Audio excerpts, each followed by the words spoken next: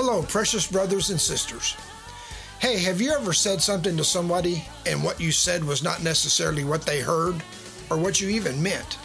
My name is Jody Coward, and I would like to welcome you to the Blood of the Lamb Ministry's new podcast, Twisted Perspectives.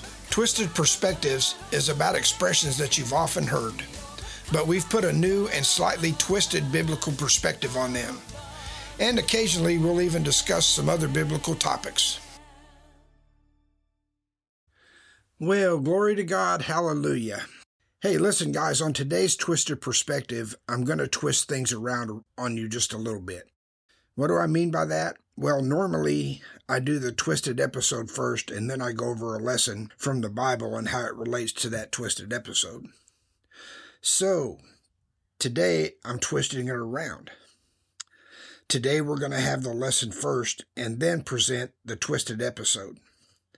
Actually, today we're going to have 2 episodes of Twisted. You might be asking yourself, Jody, why? Why are you twisting it around on us? Well, you do realize that this program is called Twisted Perspectives, right? No, seriously. I think that when we get done with today's episode, you'll say, oh, now I see why he did it like that today. So what do you say, ladies and gentlemen? Shall we get this show on the road? Hey, listen, I love the Hebrew language. I find it a most fascinating subject to study, to learn, and I also believe that God has revealed things to me through the Hebrew language and Hebrew words. And just maybe by the end of today's show, you'll be equally as fascinated with it as well. So first things first, there are 22 letters in the Hebrew alphabet. Every letter has a number to it, and every letter has a picture to it. The picture for each letter also has a symbolic meaning attached to it. Each picture and its meaning, they never change. Now here's a couple of examples of what I'm talking about. Jesus said in the book of Revelation, I am the Alpha and the Omega. You do realize that that was written in Greek, right? And those are Greek words. Alpha and Omega are the first and last letters of the Greek alphabet. Jesus, however, spoke Hebrew and Aramaic. So he really probably would have said, I am the Aleph Tav. Not olive, but Aleph, A-L-E-F. Tav, T-A-V. Those are Hebrew letters. The letter Aleph, the picture of it is an ox or a bull. Its symbolic meaning means to be first, the leader, or strength. The letter Tav, T-A-V, is a picture of a cross. It means to seal and to covenant. So Jesus was really saying, I am the Aleph Tav. I am the leader and the first and the strength of the new covenant to seal it. Here's another one. Our word Yahweh. It's the Hebrew letters Yud, Y-O-O-D. The next letter is Hey, H-E-Y. The next letter is Vav, V-A-V. And the fourth letter is Hey, H-E-Y. The picture for Yud is an open hand.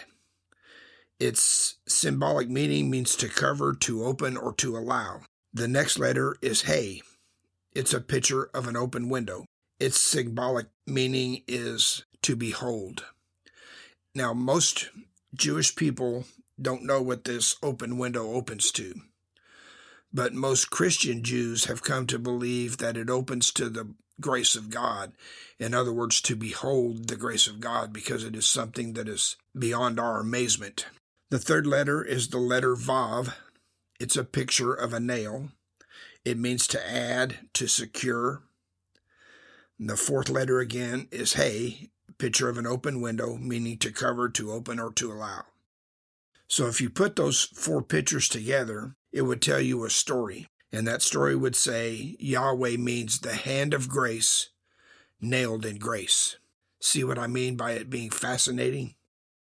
Let's set all that on the back burner for just a little bit and let it simmer for a while. Now, if you would, open your Bibles with me to the book of Luke, chapter 8. And I'm going to go over several scriptures before I do any explaining, okay? First scripture, Luke chapter 8, verses 9 through 10. I'm going to be reading out of the Passion Translation. Later, his disciples came to him privately to ask him what deeper meaning they could find in this parable. Jesus said, "You have been given a teachable heart to perceive the secret hidden mysteries of God's kingdom. But those without a listening heart, my words are merely stories.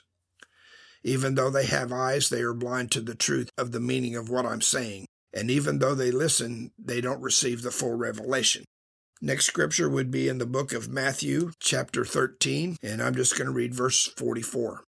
Jesus said, "Heaven's kingdom realm can be illustrated like this. A person discovered that there was hidden treasure in a field. Upon finding it, he hid it again. Because of uncovering such treasure, he was so overjoyed that he sold all of his possessions to buy the entire field, just so he could have that treasure." Now, what is Jesus saying in both of these? Number one, it's been given to us to understand the mysteries of the kingdom of God, the kingdom of heaven, and how they operate. Remember, he did tell us in the book of Matthew to seek first the kingdom of God and his righteousness, and then all things would be added to us. I personally think that Jesus was saying, seek first the kingdom of God and the right way he operates within his kingdom. So these two, one was an answer to a parable and the other one was just a parable.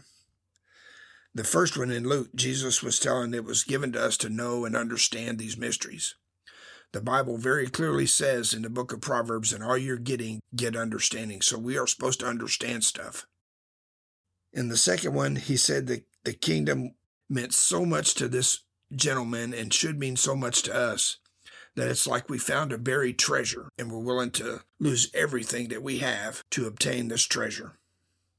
Now, on to the book of Romans, chapter 11, and I'm going to read verses 32 through 33, again out of the Passion Translation.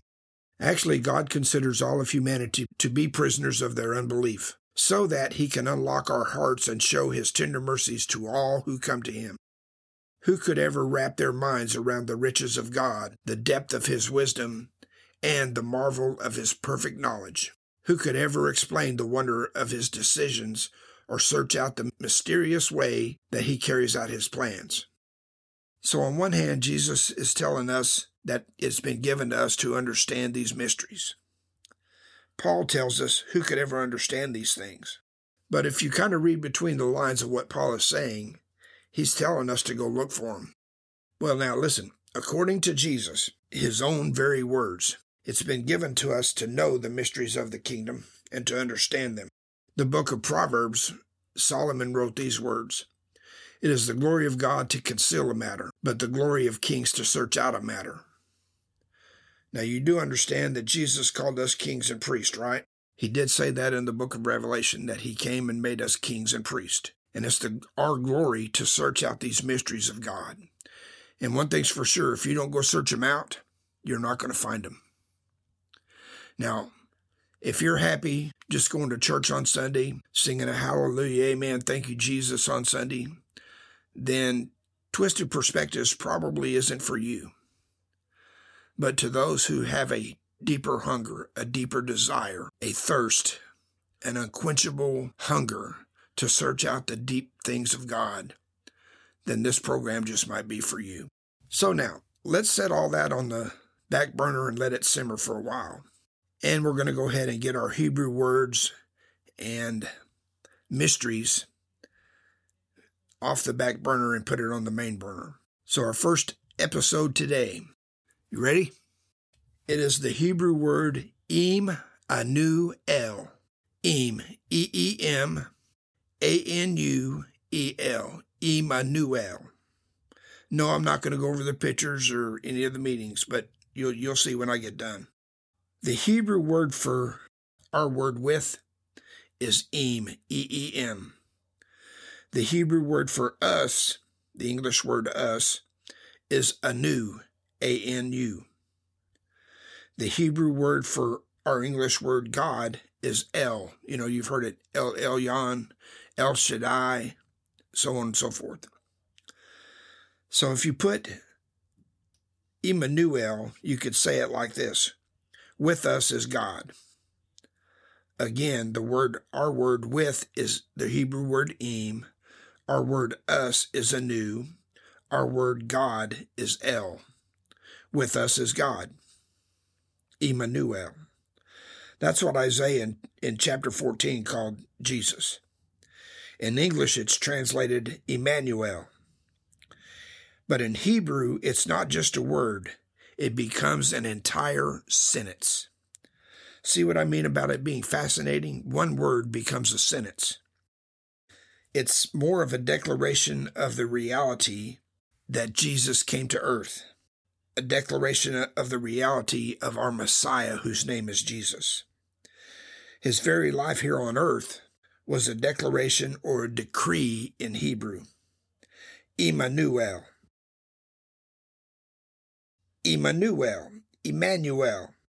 So look at it like this. When Jesus was sorrowful, it was Emmanuel in sorrow. It forms the sentence, with us in sorrow is God. When Jesus was in the boat in the middle of the storm, it was Emmanuel in the storm. That forms the sentence, with us in the storm is God. When he was Emmanuel, despised and rejected by men, it forms the sentence, with us in our rejection is God. When he hung on the cross as Emmanuel for our judgment, it becomes the sentence, with us in our judgment is God. When he ascended to heaven forever, it is now a sentence, with us forever is God. Emmanuel came into the world and into every circumstance of our life so that we could boldly proclaim, Emmanuel.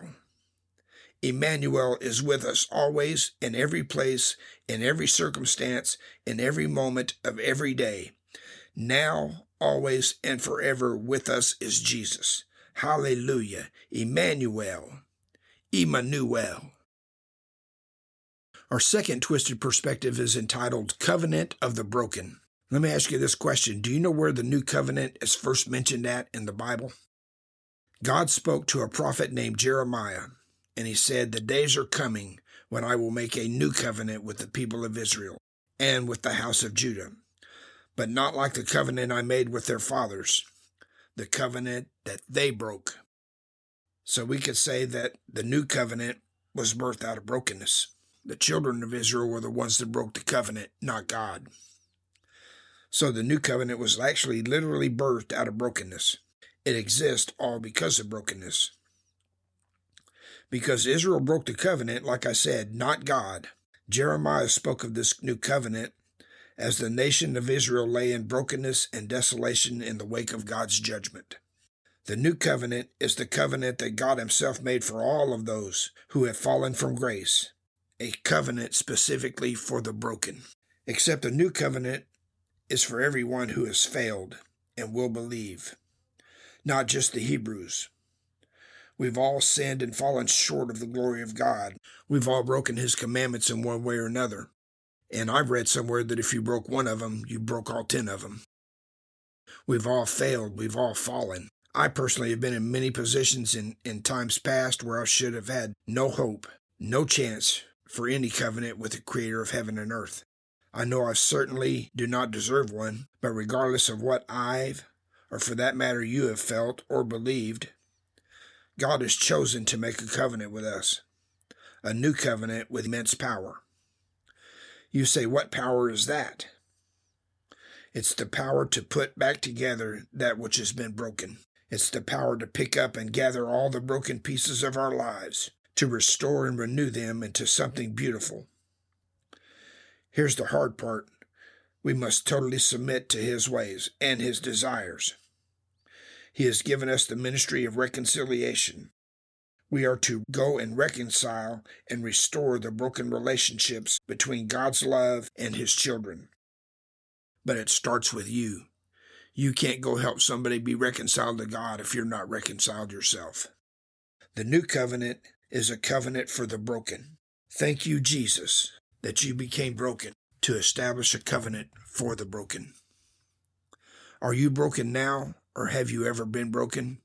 If so, then this covenant was made just for you, because it is a covenant of the broken. Amen. Hallelujah. That's our 2 twisted episodes for today, and I want to wrap up with these final thoughts. In the book of James, chapter 1, verses 22 through 25, I'm going to be reading it out of the Message Bible. Don't fool yourself into thinking that you're a listener when you're anything but. Letting the word, capital W, meaning God's word, go in one ear and out the other. Act on what you've heard. Those who hear and don't act are like those who glance in a mirror, walk away, and 2 minutes later have no idea what they look like or who they are.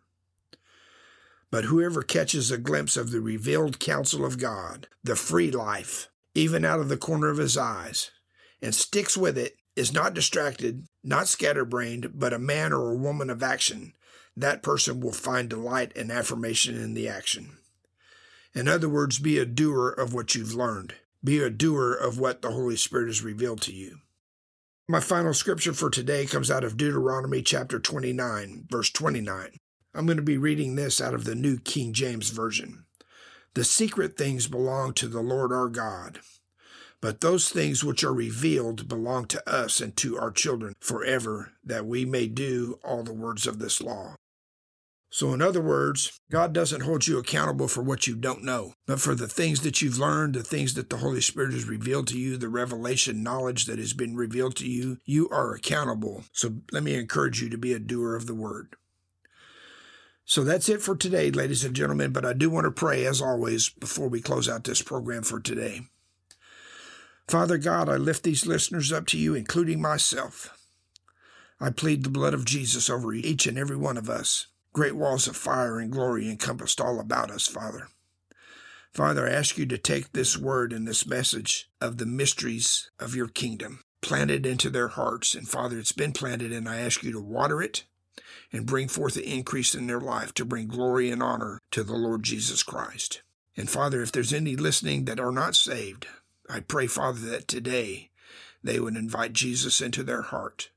For your word says, Father, that if we believe that he came from heaven to earth, that he took on our sins, that he was crucified on a cross, raised from the dead 3 days later, and believe that in our heart and confess it with our mouth, we shall be saved. And Father, you're not willing that any man should be lost, but that all men should come to the knowledge of repentance. So Father, for those that aren't saved, I pray that they would pray that prayer, that they, for the first time in their life, would believe that Jesus takes away all their sins and that Jesus makes them right before the Father. And for those, Father, that are saved, I pray, Father, that you would take this message and bring forth fruit in their life from it. And if you believe all that with me, say a great big amen and praise the Lord Jesus Christ. Amen. Hallelujah. Love you. We'll see you next time.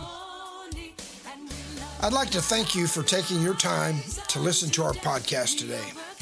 If you would like to contact us with your questions, your comments, or even your prayer request, you can do so at jodycoward59@gmail.com. That's JODYCOWARD59@gmail.com.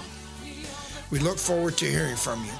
Until next time, remember, we overcome the enemy by the blood of the Lamb and by the word of our testimonies.